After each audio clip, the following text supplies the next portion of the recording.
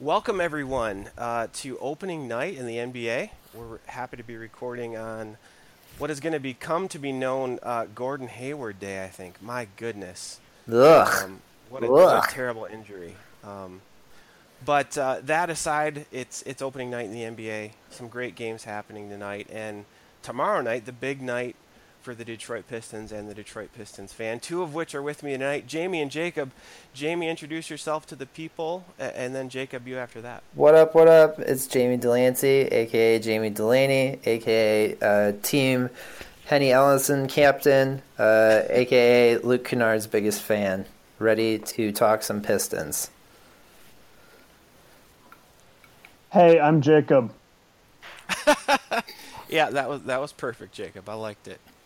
So we're happy to be talking some Pistons, and we're going to dive in right off the bat and talk about some optimism, right? So, as we were talking about before we hit the record button, there seems to be a little bit of negativity in Pistons land right now. You see it in the blog comments, you see it on Twitter, and maybe you see a little bit of it in this group of three of us here tonight. But let's try to start with some optimism. Best case scenario for the Detroit Pistons this season.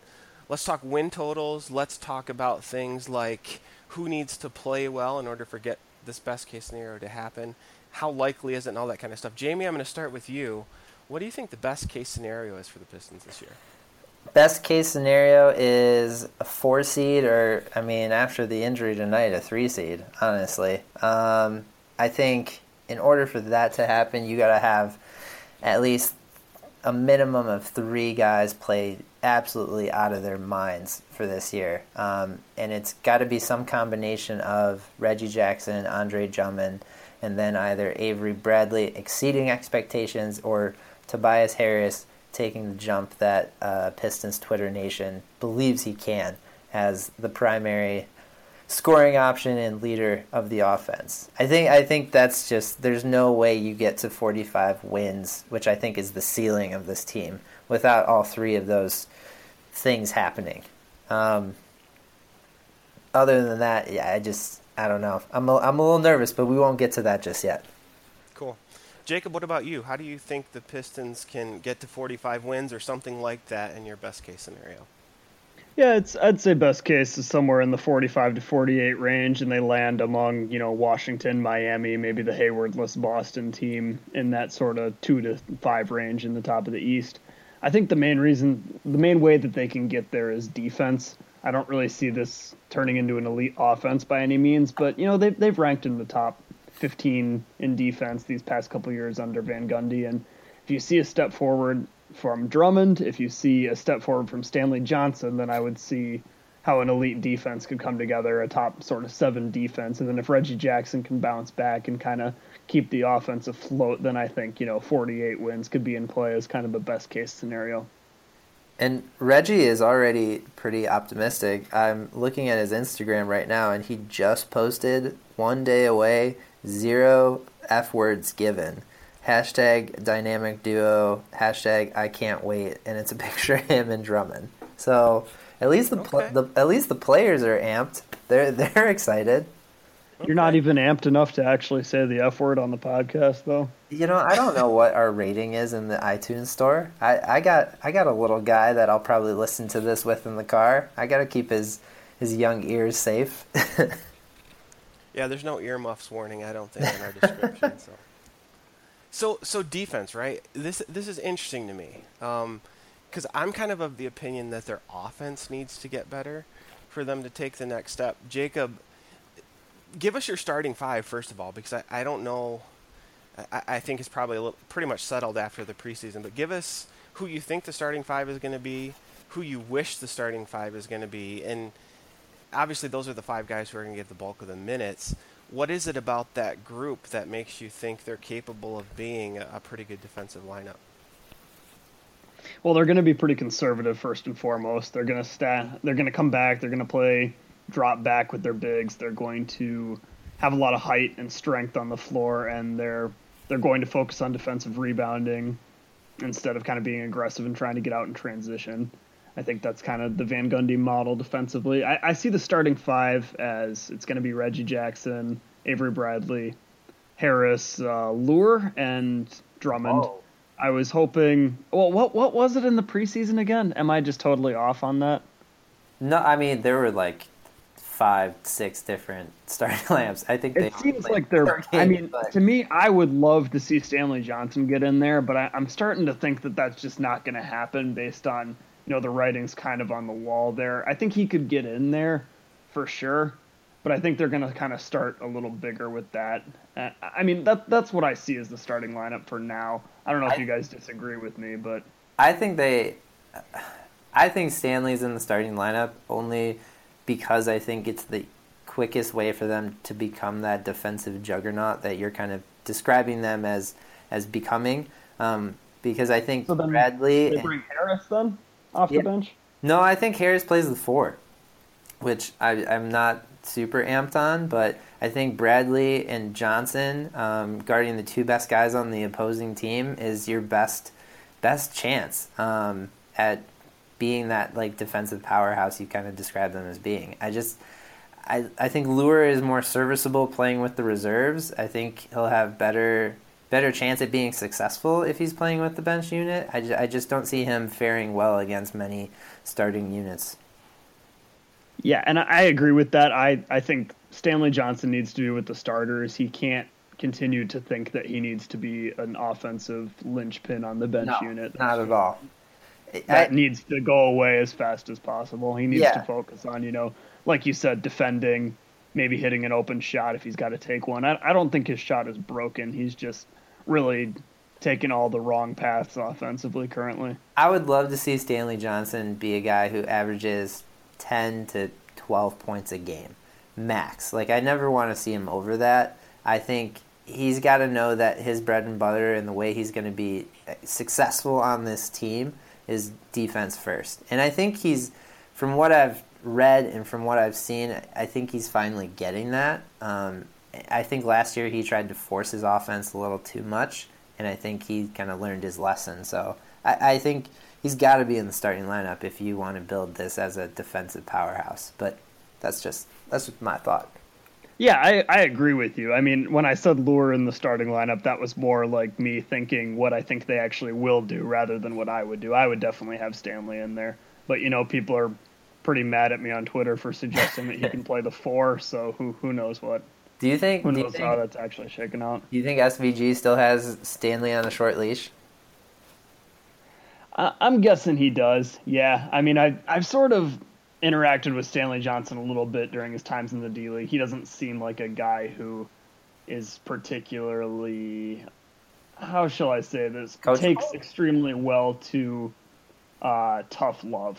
I'm not exactly sure what the best person to sort of reach out to him would be, but I can definitely sort of see how that relationship has been awkward. And yeah, exactly. And I don't think that Van Gundy is necessarily completely blameless here. Oh, totally. I mean, that's the MO on Van Gundy is he has a history of burning players and ruining. I mean, he ruined a franchise for burning a player. So I totally see where you're coming from. I mean, yeah, I'm with you. I don't really know what he's accomplishing at this point by kind of doing these dick measuring things with the other like who's the better Stanley on the team, They got that whole thing going. At some point, you got to see if the guy can play. You got to give him a real chance. Otherwise, he's just going to end up, I think, being a decent wing player for somebody else. Yeah, so we were talking about best case scenario. I agree with a lot of what's been said. I think I've been waiting patiently to see if Keith Langley drops something in terms of the rotation sort of being solidified or the starting lineup being solidified. I haven't seen anything yet. And again, we're recording this on Tuesday night about 9:30. I think the thing that's interesting to me is, do Reggie Jackson and Tobias Harris figure it out together, right? Ooh. After the Tobias trade 2 seasons ago, it looked like it was going to work, right? Yeah. I mean, the offense was hitting. Tobias was exceptional, playing some of the best basketball of his career. And then last season, I mean, obviously we all know what happened. We don't have to rehash it all. But they never figured it out. And when you looked at sort of the lineup numbers, the most productive lineups all included Ish Smith and Tobias Harris. and not Reggie Jackson. So to me, if you're committed to Reggie Jackson as the starting point guard, which I think if he's healthy, Van Gundy's going to be committed to him because this is the Andre Drummond, Reggie Jackson pick and roll. That's the staple of the starting five. Then I think the question about who starts at the 4 is determined by do Ish and Tobias work better together, or do Reggie and Tobias work better together? But in either case, sort of my best case scenario, I mean, I largely agree. I think 45 wins is a somewhat realistic, not crazy, totally out of the realm of possibility best case scenario for this team. I think 48 wins would be, everything has to go perfectly over the course of 82 games for them to get there. But I think this team can be a little bit of a pest. I think, again, the Gordon Hayward injury, we'll see how the Celtics respond to that in terms of their roster, in terms of their strategy. But certainly the top half of the East just got shaken up, and there is a slim chance the Pistons can find their way into that. I think we'll talk a little bit more about this when we talk about the most important players for the Pistons. But to me, small forward is a big part of that best case scenario coming to fruition. I don't think Stanley has proven. Last year the question was, does he belong in an NBA rotation or not, right? I mean, his production, shooting, it took a big step back. This year, just by necessity, he's going to get minutes. And if he takes a step forward from where he was in his rookie season, then I think the best case scenario for the Pistons becomes a little bit more realistic. But if he doesn't, they have a real big problem at small forward. And they can't just slide Tobias in there and hope it all works out. He's a tweener. He's a little bit of an awkward fit at either at the 3 or the 4, depending on your matchups. So I think Stanley Johnson is pivotal in terms of the Pistons getting there. So, best case scenario, 45 wins. I'm gonna join you guys with that, and I'm gonna say, in terms of how likely it is, I'm gonna say that's about a 30% chance. Wow. I don't think they're gonna get there, but it's not totally impossible either. What do you guys think? I'd put it. 30 is a good number. I mean, here's the one thing that's nagging me is in 2015-16 when they made the playoffs, they won 44 games. So, do I think they're a couple wins better than that team? Yeah. So, I think maybe I'd put it at 40, 50 even, but I don't know. I wouldn't go higher than 50. I'll leave it at that.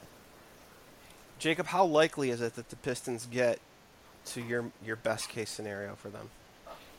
Yeah, my best case scenario was a little higher. I mean, I said my best case scenario was 48 wins. I think, that by chance, the best case scenario, I think sort of by definition has to be unlikely. So I'd say like 5-10% chance, if even that. But I mean, I would agree that there's probably like a 30%, 25% chance that they can get to 45 wins. I mean, that's not a crazy number by any means. Like, that's not really that far above 500, and they kind of had a tumultuous season even when they got to 44 that year in a much tougher Eastern Conference. So I have a hard time saying that's the absolute best case scenario if just everything goes right. Yeah, and so there's some really interesting things about this season compared to last season. It's easy to forget because last season was such a disappointment for fans. It's easy to forget that they won 37 games, right? And it's easy to forget that they were a 500 team before Reggie Jackson came back from his injury. And there's just no question he was rushed back, right? He wasn't ready to play 25 minutes a night and start when he came back. So the roster, to me, losing Marcus Morris hurts a little bit, but only because we don't know what Stanley Johnson is yet. But to me, the roster hasn't really taken a step back if you just take Reggie Jackson out of the picture. So to me, I got to think there's something that's roughly a 41-win team in there without a healthy Reggie Jackson. And I think a healthy Reggie Jackson is not a great player, but he gives you some wins, right? He adds wins and he makes you better. So I think I'm feeling pretty good about 45 wins is not crazy, right? It's possible. No, it's definitely possible. Real quick, going back to your Tobias Harris and Reggie Jackson point, do you think there is a situation where maybe Stan just boosts Tobias's minutes this year and he almost plays that like KCP role of extra runs with both the first and second unit? That way he can kind of get the best of both worlds. because he definitely has better chemistry on the floor with Ish, but maybe when he's on the floor with the starters, he just has a different role in the offense. Yeah, that's a great question. Well, so let me ask this question: who's the backup small forward for this team? Who do we think that person is? If you're starting Stanley, it's got to be Tobias. Yeah, that's kind of what I'm thinking. So part of me thinks by necessity, he's going to have to pick up minutes at the 3. So you almost have to play him more than a season ago. What do you think, Jacob? Yeah, I mean, I think my ideal situation is the 3 minutes are split between Stanley and Tobias, and then those guys close together. So maybe you give Stanley the early hook, and then, like Jamie was saying, give Tobias extended run with a more reserve-heavy unit. I mean, last year he averaged 31 minutes a game. I remember in 2015-16, KCP was one of the top 5 minutes per game at like 37, 38, I think it was. I wouldn't be surprised if Tobias gets up to that 36, 37 mark with the way this roster's set up. Wow. That's a lot. And I mean, it is a ton, but I mean, KCP was playing damn near the entire game, and I think if you're starting Stanley, with the way the rotations kind of play out, I think it's going to be 35, 36, 37 for Tobias. Yeah, and another factor here is John Lure. I mean, if he plays the way he did a season ago, Tobias and Tolliver are going to eat up his minutes real quick, right? Like, he can't go out and shoot 28% from behind the three-point line and expect to play this season. But if he gets somewhere back around that 34, 35% mark, yeah, that helps a ton. Then I think there's other interesting questions, right? Like, there's interesting questions about, well, what does that mean for Tobias? Where does he start if he starts, and where does he come off the bench if he comes off the bench? So I think I still want to see Lure play some backup 5. We didn't see a ton of that last year because Baines really solidified himself in that role, but Boban's just not going to be able to match up. Can we just stick right back to just 1 second, going back to the 3? If it's not Stanley and it's not Tobias playing that at any point, I was just like, going to say, who else is there? Is Reggie Bullock? Do they play Reggie? I think it has to be Bullock. Like, he's bigger than Avery Bradley. Like, they have more options at the 2. Like, I'm not opposed to that. Like, I still think there's something there with Reggie Bullock, and maybe it happens at the 3. I kind of, it might only be 6 minutes a game or something, but I think he's really the only other option we have at that point, and it's hard to say Stanley Johnson is reliable at this point in time. And Jamie, I want to say it's you who pointed this out in a previous episode.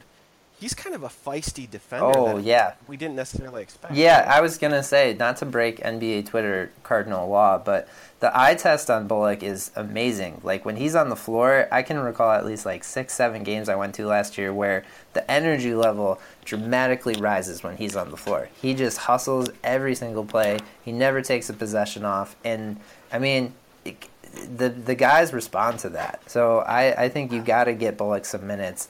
And Stan in preseason said as much, that the guys respond well to playing with Bullock. So I think absolutely Bullock has got to be the third string backup small forward, basically, is what we're talking about. Yeah, and I think there's minutes for him at the 2 as well, right? But I mean, behind Galloway, are there Bradley. Are there really? There are so many guys better than Bullock, though. I'd say Galloway's better than Bullock. Oh yeah, hands down.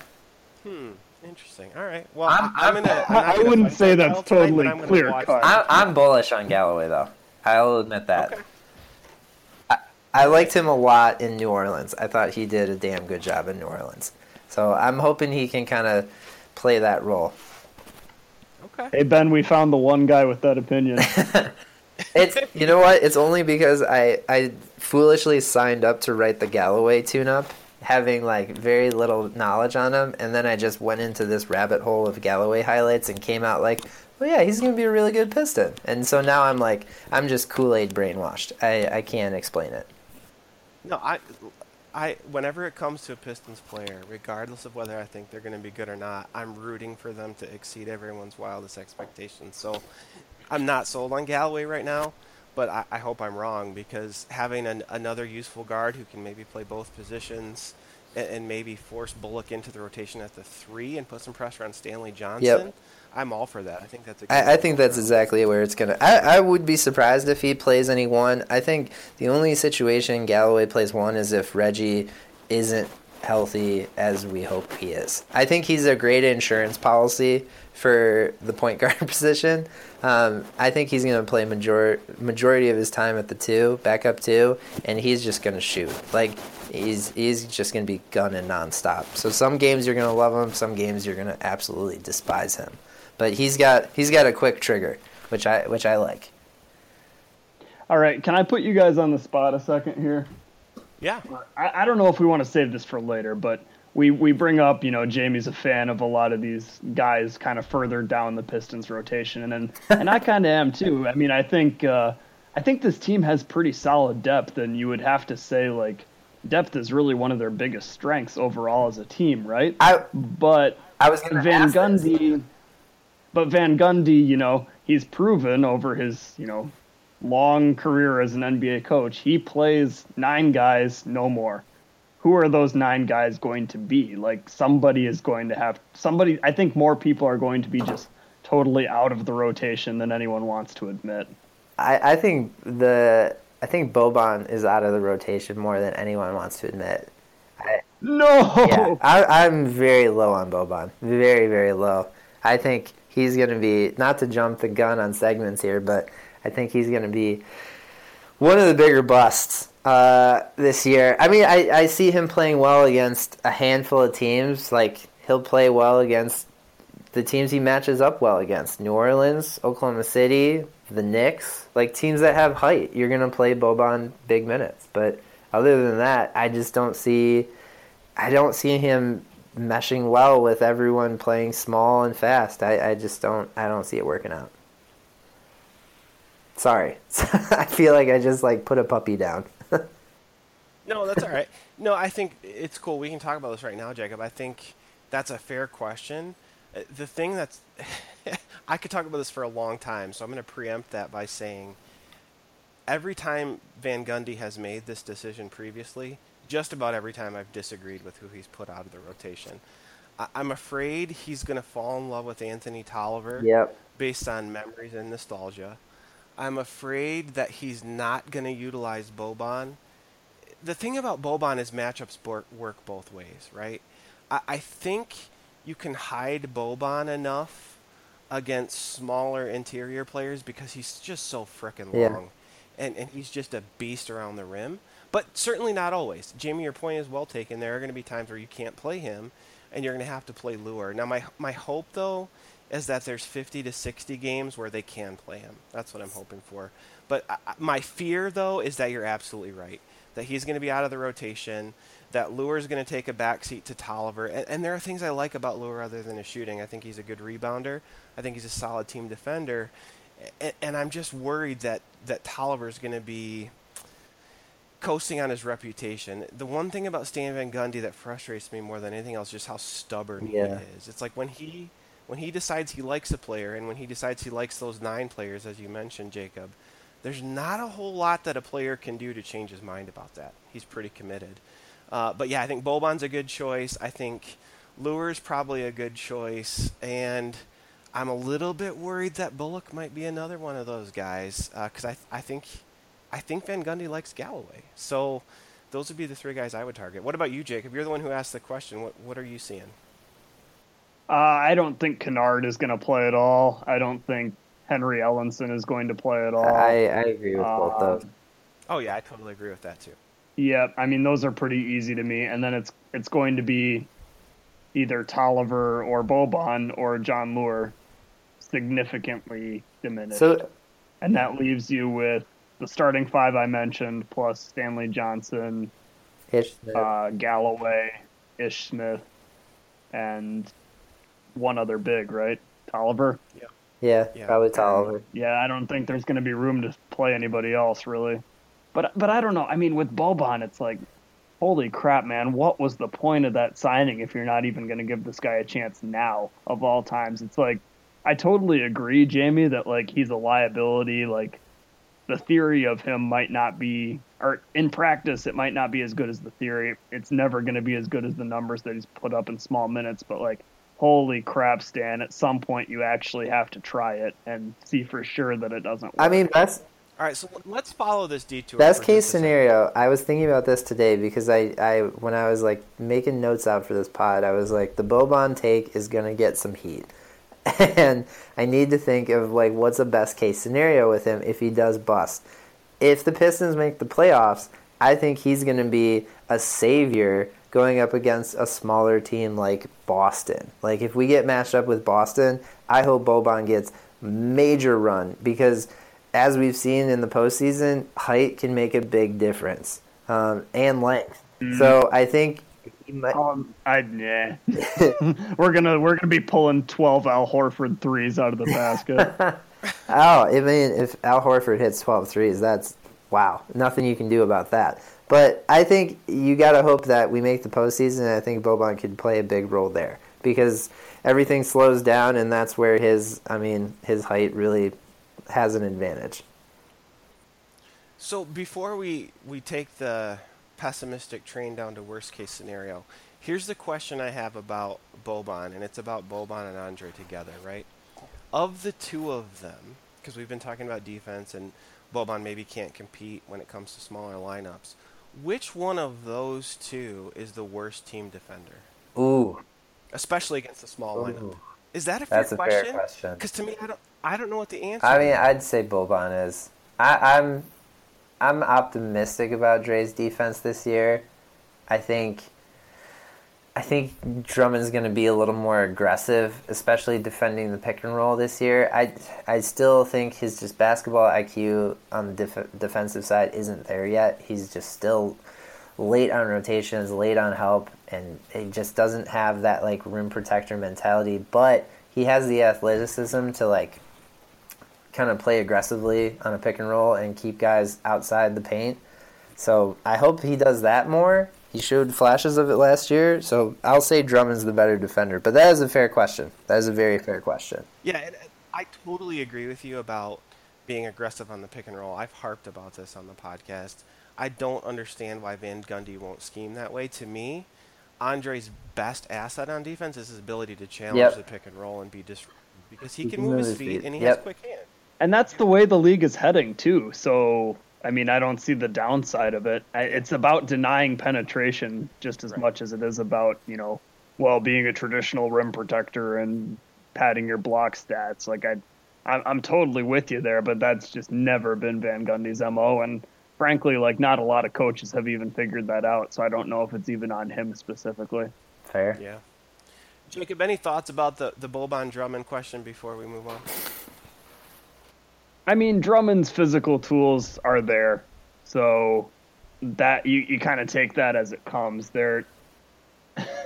He doesn't have the connective tissue right now to be a plus defender, but at least the theory of him works. I mean, with Boban, it's going to be a joke if he gets put in pick and roll ever, and at least Drummond has a chance in circumstances like that. But I mean, a lot of teams just don't know what to do with Boban, so I think, in like a 7-minute span where someone's never played against Boban before, he'll likely be better than Drummond in that situation. But overall, it's not sustainable. I mean, if Boban had to play at least even 20, 25 minutes a game, there's no chance he'd do as well even as Drummond does. Yeah, so I'm not going to argue the point because we could talk all night about this. But this is something I'm going to be watching because my thesis is that Boban is a better team defender than he looks like. I think he looks super awkward at times, but I think he's able to deflect passes. I think he's able to block shots and just generally be disruptive. Jacob, you might be right. It might be a function of the fact that teams never play against a guy like Boban, so when you see him for 5 minutes at a time, you don't know what to do. But this is something I'm going to be watching, and if I'm wrong, I'm wrong, but I'm interested to find out, and I hope we get a chance to answer the question because that means Boban has had a chance to play a little bit. So, moving on to the worst case, right? So here comes the pessimism. Jacob, I'll start with you. What's the worst case scenario for this team? What needs to happen for the worst case scenario to come to fruition? And who who's responsible if we get there in terms of players, coaching, take your pick? Starting with me on the pessimism, I appreciate it. So my worst case scenario is that the offense sucks, and I think it's a very achievable worst case scenario. Reggie Jackson was terrible last year. He really was not even that good in his good year in the second half. So he's kind of had, maybe 35 good games for the Pistons. And yeah, I mean, he tanked the season last year, so it's kind of strange to rely on him as like a guy who's going to do well this year. I mean, I've counted on him. I've been a believer in his talent for a long time, but I'm even starting to fall off that bandwagon a little bit. Ish Smith, we were 500 with him last year as the starter. I don't know if that's sustainable given that he is just one of the most horrific shooters in the league, and if teams would actually scheme against that, we'd be kind of SOL there. And then Tobias Harris, he might be a third option, fourth option, decent in that way. He's a pretty good scorer, but he is in no way good enough to be any sort of serious NBA team's best scorer, and there is a very good chance, in my opinion, that he will be our best scorer, and that could be, easily a bottom 5 offense. Well, that was depressing. I mean, So I could talk about this again all night, but how much do you think Van Gundy's offensive scheme factors into a best case or a worst case scenario happening in your view, Jacob? I don't think it's a huge factor. I mean, the league largely copied Van Gundy on a lot of what he did in Orlando. I mean, high pick and roll all the time, rolling big man, 4 shooters, having the ball in the point guard's hands, sort of a one-pass offense. Like, it's pretty simple. So you can sort of say, hey, well, if it's a simple offense that works, then it's going to succeed or fail on the backs of the talent. And the talent might not be that good. The talent might not be that good. And that would be Van Gundy's fault, too, because he's sort of the GM. But setting that aside, I mean, maybe you can blame the lack of creativity then and say, well, with this talent, we need a more creative system, more misdirections. I know Ben has argued for a motion offense based around Tobias. But I think I would lean more towards talent in that regard. Like, I don't think there's anything wrong with Van Gundy's system necessarily, but it's definitely underwhelming, especially in the face of a Reggie Jackson that is not that good of a player. I hear all of that. Jamie, give us your worst pessimism. How bad could this season get if things go? Oh man, I think we could end up with a 32-33 win team. I'm going to start with SVG to kind of go off what Jacob was talking about. I agree with what Jacob said. I don't think necessarily it's his offensive or defensive scheme. I think what his downfall has been is player development. And I think back to 2 years ago when the team was heading into a season where they would eventually make the playoffs. Everyone kind of knew that these were the building blocks, and if this team was going to get better over the years, it was going to be because these young guys all got better together. And I'd say we're in year 4 now, and I don't think anyone's taken that big of a leap. Obviously, Reggie being not healthy last year definitely hurts that, but I think, to be pessimistic, I don't know if he'll ever go back to the Reggie he was in 2015-16. I worry about him losing that explosiveness because that was so key to his game. It looks like he has it back, but I worry about him sustaining it, I guess is what I'm trying to say. Like, I don't know if he can keep it for 82 games and for, all those weeks where there's 3 games or 4 games in a week. Hell, even he's already talked to the papers about the new arena's temperature being an issue for him because of his... Oh, God. Yeah, because of his breathing. You'll notice if on the bench he has to wear gloves. I forget what the condition is. I can't think of it off the top of my head, but he has a breathing thing. And I guess it's in all the NBA arenas that share with a hockey team, it's like 11 degrees cooler, and it's an issue for him. So I think Vince Ellis wrote something in the Detroit News about how he's already mentioned concerns with that. So I worry about Reggie getting back to where he was. I worry about Drummond never taking that step and being the player we fear him to be, to put it negatively, and being stuck with Bradley on a 1-year contract, he could see everything fall apart around him and easily bolt, and then we're back to square one with this franchise, with a coach and a GM whose contract is up, I believe, after next year. So it could be very dark times ahead for this franchise. Yeah, it's certainly a make or break season for lots of individual pieces, and I think for the franchise as a whole. And that's an interesting question, right? So Stanley Johnson, kind of a make or break year. Reggie Jackson, in many ways, a really important year for him. Andre Drummond, yes, I think so. And then I think Stan Van Gundy, certainly. If they don't make the playoffs this year, it's hard to see a scenario in which his contract is renewed after his 5th season, at least in my opinion. So for me, I'm a little more optimistic about the worst case scenario, and I'll say why. I think Stan Van Gundy's willingness to shut Reggie Jackson down last season gives me a little bit of hope. I think he waited far too long after rushing into a Reggie Jackson who wasn't ready. But I do respect the fact that he realized that his point guard just wasn't where he needed him to be, and they could use health as sort of an excuse, and he shut him down. And the team wasn't great after Reggie got shut down, obviously. I think the season was pretty much too far gone at that point. But I think you have Ish Smith, and then to your point earlier, Jamie, you probably have a third point guard that you've got more confidence in than you had a year ago. So for me, their worst case scenario is essentially a repeat of last season. They're a 36, 37 win team that is pretty much directionless. You mentioned Avery Bradley being able to take off, and you're left without a shooting guard and all of those other things. But I think the interesting question here is, how likely do we think this is? Again, I'm a little more optimistic than I think you guys are, but how likely is it that we see this 32, 35, 37 win team that we basically saw a season ago? I'd put it at, to go off the percentages earlier, 60%. Ooh, okay. Wow. Hey, there's some pessimism there. What's the saying? Fear the worst, hope for the best. Plan for the worst. 60%. Plan for the worst, hope for the best.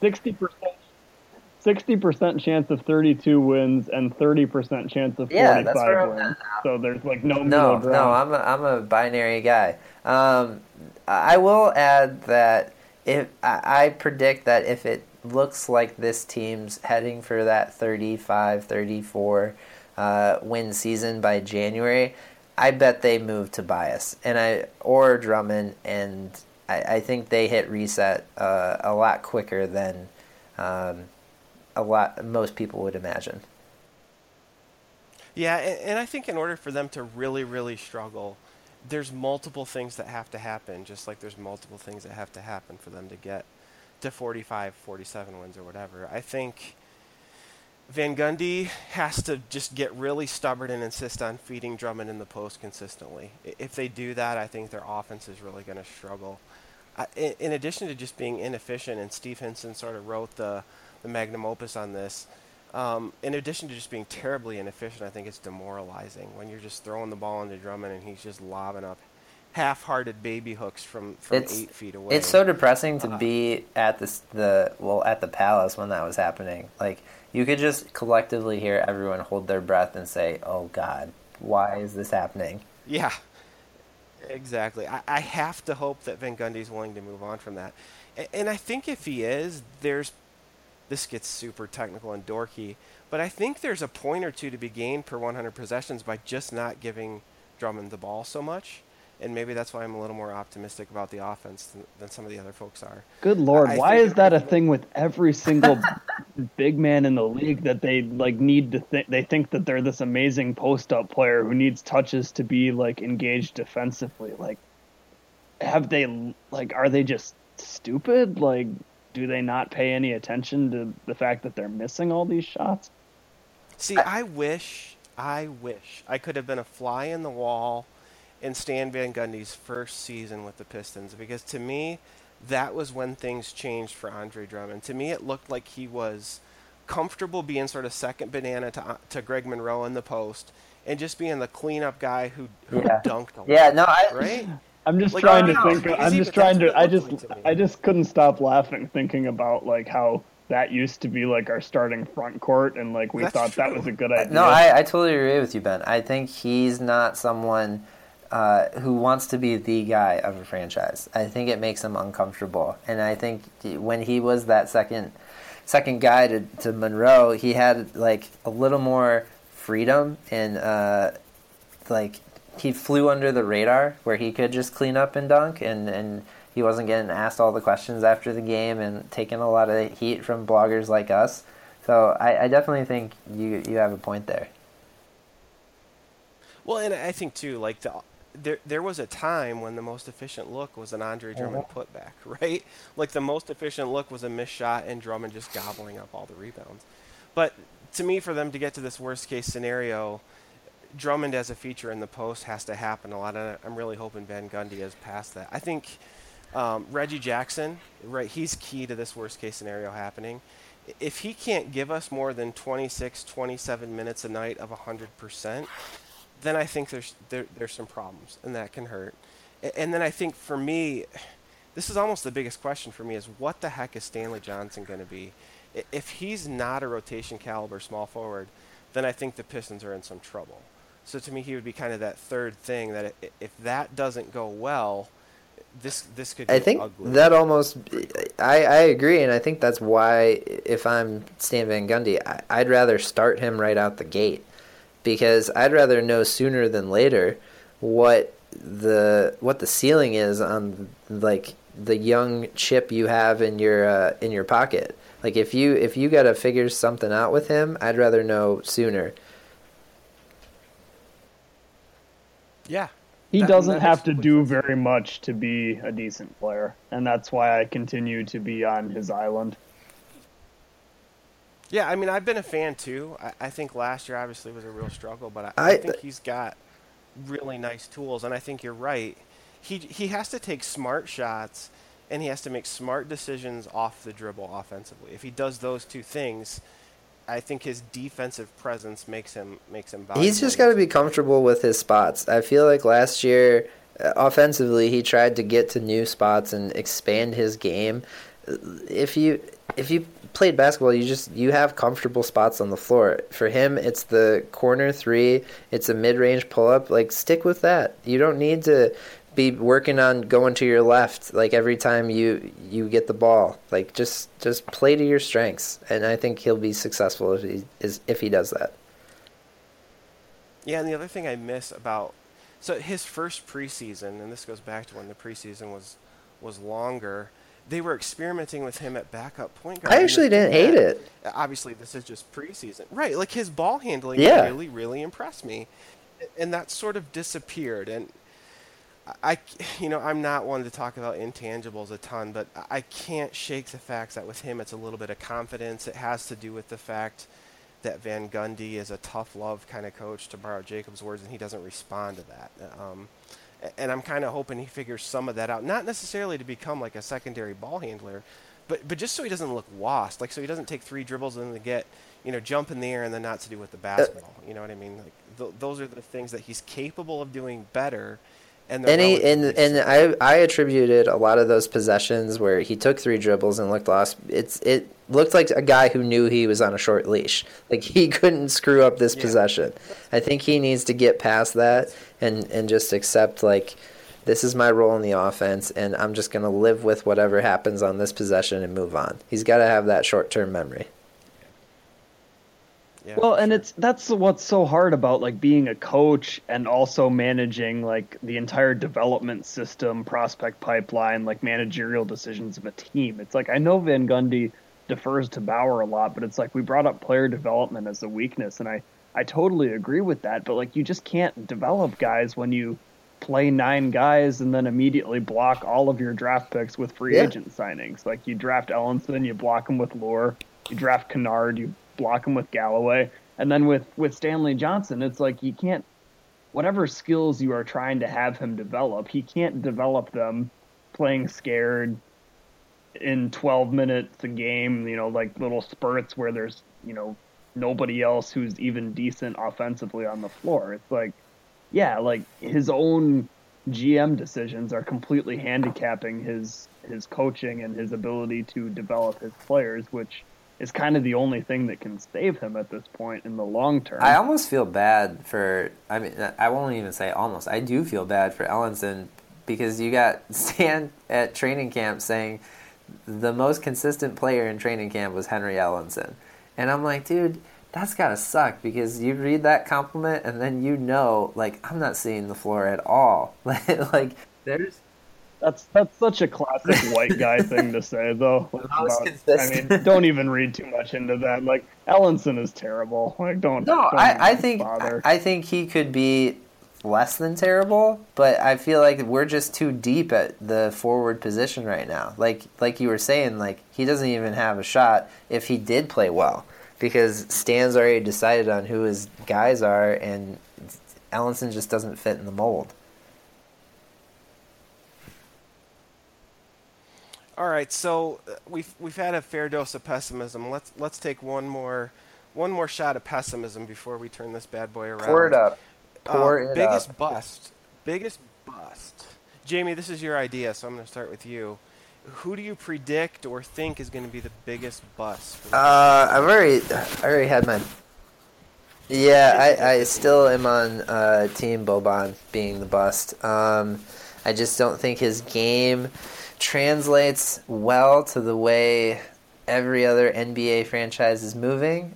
Like I said before, I think you use him versus teams like New Orleans, the Knicks, who else did I say? Maybe Sacramento. Teams that have some length, but other than that, or Oklahoma City. But other than that, I don't think he helps you on the floor as much as he hurts you. Yeah, so right now I don't understand that though, because like didn't you talk about like how he's going to destroy small lineups in the playoffs or something, but he can only play. But that's because in the playoffs the pace of play slows down. I think if you get into a situation with a smaller team where they're running and gunning, then he's a liability. But if you're in the Eastern Conference playoffs where the pace of play slows significantly and everyone's running a half-court offense, then I think Boban can help you. If the Pistons can dictate the pace of play better with a smaller team, Boban has a shot. I haven't seen the Pistons do a good job of that. Normally they're responding to the pace as opposed to setting it.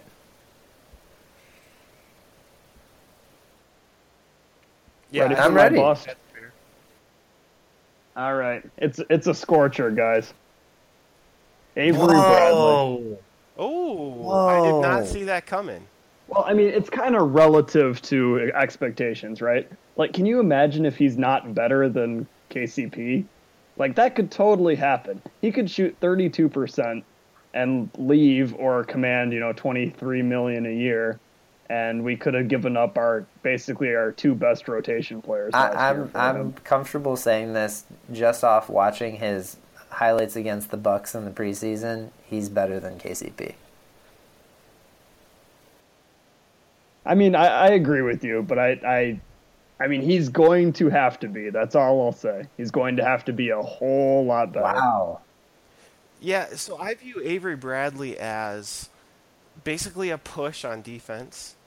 I think his reputation exceeds KCP, but I think KCP just wasn't as well known nationally. And he's a significantly better shooter. He might be better off the dribble, but I don't feel super confident saying that yet. Right. He's like a marginally more accurate three-point shooter who doesn't take nearly as many and is like not really all that much better off the dribble or coming off screens at all. Like I don't really see the huge upgrade there. Like his 3-point percentage will be better, yeah, but I don't think he's gonna have like some big effect on the offense. Can we pause real quick? I gotta go get my oven mitts to handle this take that Jacob is putting out on the pod. I mean, it's not really that hot of a take, right? It's basically just saying like that wasn't a very good trade if Bradley isn't awesome. Fair. Like if he isn't awesome, he's going But to be the bust. Like that's no, it's no, not that hot of a take. I'm teasing. But have you seen Lakers Twitter reaction to KCP preseason? Because it is sweet relief. Like it makes me feel so less crazy, because they are already so down on him, and it's like all of the things that the not pay KCP movement was shouting about for months. So it's like it was like a dose of reality. Like, oh, maybe it's a good thing he left. Man, it's crazy. Yeah, so I guess, Jacob, your point is relative to expectations, right? So I think that's the question is, what are your expectations for Bradley? And depending on what your expectations are, maybe he becomes a pretty significant bust. My expectations are, I think, a lot lower than other people's. I see him as a really good defender, equivalent to KCP on defense, and a better shooter. And I see him as much more of an incremental upgrade. I also can't help but wonder if Van Gundy isn't super worried about signing him long term, and that he's just sort of posturing by saying they definitely will. Because I think you're right, Jacob. I don't think he's a huge upgrade. I think he's a small upgrade. I don't think it makes a huge impact on the offense, but I think it makes a noticeable impact.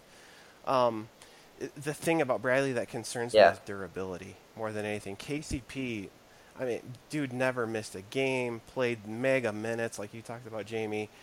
That has not been the case for Bradley. He plays a lot of minutes when he plays, but he's never played a full season. So I think I'm that, I'm to on me, is board the with all. scariest part. I'll also throw in, just as an aside, a second that Lakers fans have not been the best at evaluating talent lately. I mean, that's Lately. fair. That's very fair. Since Magic Johnson, I'm with both you guys. I think he's. I'm not expecting Bradley to be a savior. I think he's an incremental upgrade. I think the best thing about him, about getting him, was the price we got him for. It was a steal, in my opinion. And also getting his bird rights is pretty huge to give the franchise some flexibility moving forward, so that if we do have a best case scenario, or at least like a very positive season, we're in the best position to resign him. Of course, there's like a lot of financial stuff we got to figure out. I think moving Tobias or shedding another big contract to make way for signing him, but at least having that flexibility is a positive for this organization moving forward. Yeah, I don't So think Jacob, that's untrue at all. Ben, who's your Jacob, bust? what's a hot take? My biggest bust, Stan Van Gundy, the Yes, coach. Ben, best bust of the night right there. Yeah, I've talked a lot about this, so I'm not going to rehash it all. I think the Pistons are probably top three easiest teams to defend in the NBA. Jacob, I think your comments about questioning the talent level on offense are all spot on, and I just have not seen much creativity. I would really love to see a second unit that functions around an Ish Smith and Tobias Harris motion offense, because I would love to see two totally distinct looks. I think that would really help in terms of being less predictable. But I'm not expecting it. I'm also expecting Van Gundy to make really odd decisions about who the odd man out is in the rotation, because he's been doing that really since he's been the Pistons coach. And then the points earlier about Stan Van Gundy, the GM, and Stan Van Gundy, the coach, are sort of handcuffing each other, I think is also fair. And I don't see him being super creative about finding ways to get some of these young guys minutes, because he keeps blocking them with basically mediocre journeymen who don't really do anything to move the needle long term. So Stan Van Gundy, the coach, I don't want it to be true, but I'm afraid he's going to be the I biggest bust so for the agree with Pistons this. season. I'm mad I didn't think of that. That is such a good bust. All right, so let's close. Let's close on our most important players for this season. We've talked around this, so maybe we don't need to unpack it in too much depth. But give me your two or three most important players for the Pistons this season. Jackson, Drummond, Stanley Johnson. Pretty clear cut to me. Yep, that's fair. Jamie, what about you? I'm gonna go Jackson, Drummond.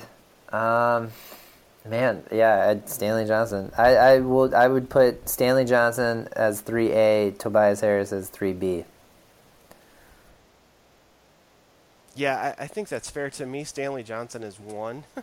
To me, and really it's not just about Stanley Johnson, it's about small forward, and that's a bit of a cop-out, I realize, because I said players. But to me, really, small forward is the most important position because it's the most unknown position, right? We know what a healthy Reggie Jackson is capable of.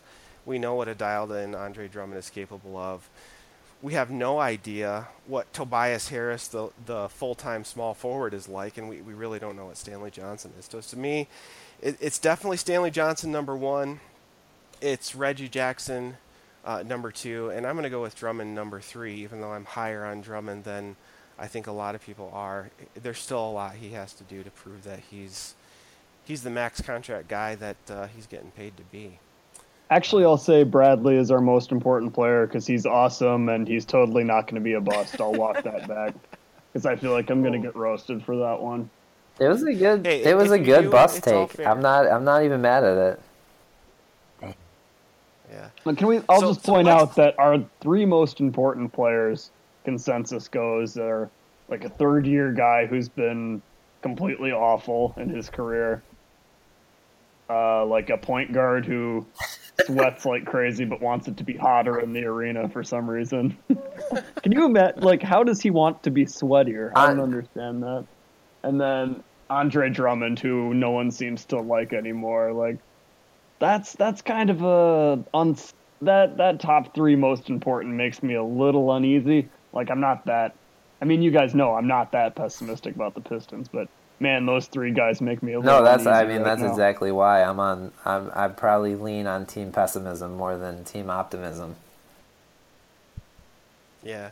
I will tell you, though, so when I was in college, we played at U of M Dearborn, and they shared a hockey arena and a basketball arena, and our locker rooms were actually we played right after hockey practice had concluded, and it was shared locker rooms. It was about 40 degrees in there, and the arena was freezing cold.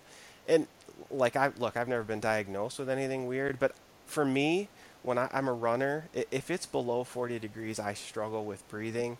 I don't have asthma and all that kind of stuff, so it sounds nuts, but maybe there's something there, and maybe Reggie's not totally crazy. But I will give you the fact that he's... No, I totally think there's something there. I mean, he's on the bike behind the bench every time he's off the court, trying to stay warm. I thought it was interesting from a gambling perspective. Just, moving forward, I'm going to have to research all the hockey NBA arenas and just, allocate funds accordingly. We'll put it that way.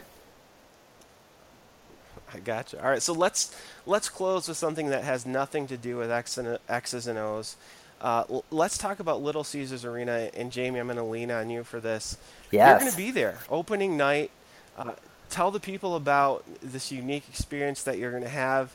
Tell the people where they can find you on social media to kind of follow along as you experience Little Caesars for the very first time, along with going to Little Caesars for opening night with my 7-month-old son and my dad. So we got 3 generations of Delanceys in the house, which is going to be awesome. But I'm also slightly terrified about taking a 7-month-old to an NBA game. Any dads out there who have done this, please get at me on Twitter at Jamie_Delancey. I will be nervously panic tweeting about it the entire time while holding my child, because that's what good dads do. I'm very excited. I know, Jacob, you've been for the Red Wings. Give me what's your kind of elevator pitch on the arena? What were your first impressions? It is sleek, man. The board is awesome. It's the thing that struck out to me the most is how amazing the lighting in this place was. It was clean, it smelled good, you could see everywhere in the arena. The board is amazing, and as soon as you walk in, like it's an experience. Like it's nothing like the Palace. It's nothing like the Joe Louis Arena. Like you can go and get some like gelato and What? go and sit down. It's pretty amazing, man. You can get gelato. There's like a downtown market kind of thing in there. You got to Dude, check it that's out. what's all right, I was going to ask this to Pistons Twitter, but since you're on the line, I want your take. What's the best route to get there, freeway-wise? I don't know. I'm sorry. You can ask our a guy that you can ask who is. You can reach out to him on Twitter. He's also prominently featured inside the arena itself. Is our future senator, Mr. Kid Rock. Oh, Oh man, oh, that was the man, hottest that just take really of the night, I think. took all the air out of my balloon right there. It's I guess, satire, yeah. you know. No one would actually elect like an extremely stupid No, celebrity to never, public never. That would office, never right? happen. No, here's top 3 things I'm excited for. One, to see that like downtown market kind of open concourse. A lot of people I've talked to who went there for Wings games have said that's really, really awesome. 2, super excited to go to the store and get some of that new Nike gear and see it in person. I've been a little hesitant to pull the trigger just on shopping online, so I want to get in there, see what these new jerseys are all about. I'll probably have to cop one for the little guy and one for myself. I still haven't decided which player I would buy if I was going to get a new jersey, so open to suggestions on that. And then 3rd, the concessions. I mean, the Palace was notorious for those Hungry Howie pizzas. We're going to Little C's. I want to see what the pizza game is all about there. So I'm very excited to check that out. I've heard very Yeah, good and- things about Tony's, the place right by the main Woodward Street. That's a good tip. So you can hop. I think you can hop right off the Lodge Freeway too, Okay. and just park in those nice little I was- apartments or whatever. At least that's Yeah, what and I I did. mean, there's certainly going to be an improvement in terms of pre and post game entertainment, right? I mean, at the Palace, it was essentially the post across the street and whatever you could get in the Palace. So I think some shenanigans might be involved. Oh, in yeah, some post game festivities. No, it's great, man. Like it's good to be back. Like it's the right move. I was a little skeptical, but it looks pretty nice, man. And I'm excited too because I mean I know Vince Ellis on Twitter. We mentioned him before. He had some kind of skeptical takes about how it didn't really look like a home for the Pistons. So I'm really excited to see what they do with the place before the Pistons' first Yeah. actual game. Yeah, absolutely. And shout out to Vince, who's a fantastic follow and loves to interact with people, especially those hot takes. Except for So, his shout except out for to his Vince, love who of does Alabama some great work. Alabama football. That can get all the way out of here. Put that out there. Yeah, you have to mute him on Saturdays, but otherwise, solid follow. Hopefully, he doesn't listen to this and block me. Well, gentlemen, this has been a blast. 24 hours away. 24 hours from now, we will know who One won quick note: opening the night, right? So- Cavs just beat Boston 102-99, and yes, the Celtics covered 3.5. So Yeah, and interestingly, I have this on in the background. Kyrie Irving had a chance to airballed tie the it. game at the Airballed buzzer the and three. airballed a three I'm over LeBron. So, ecstatic. fitting. Before we go, a couple gambling things, right? Like I'm not a big gambler. I kind of want to get into it. What's your best over under bet for this year? Like what? Well, what I team's mean, the best after bet? the fight today, the Bulls under, if you can still get on it, just you put your life savings into it. I think it was 22 last I checked, and I don't know if you guys saw the news about the fight from ex-Pistons beat Yeah. writer Vinny Goodwill. But yeah, Mirotic is out for the for the foreseeable future. What?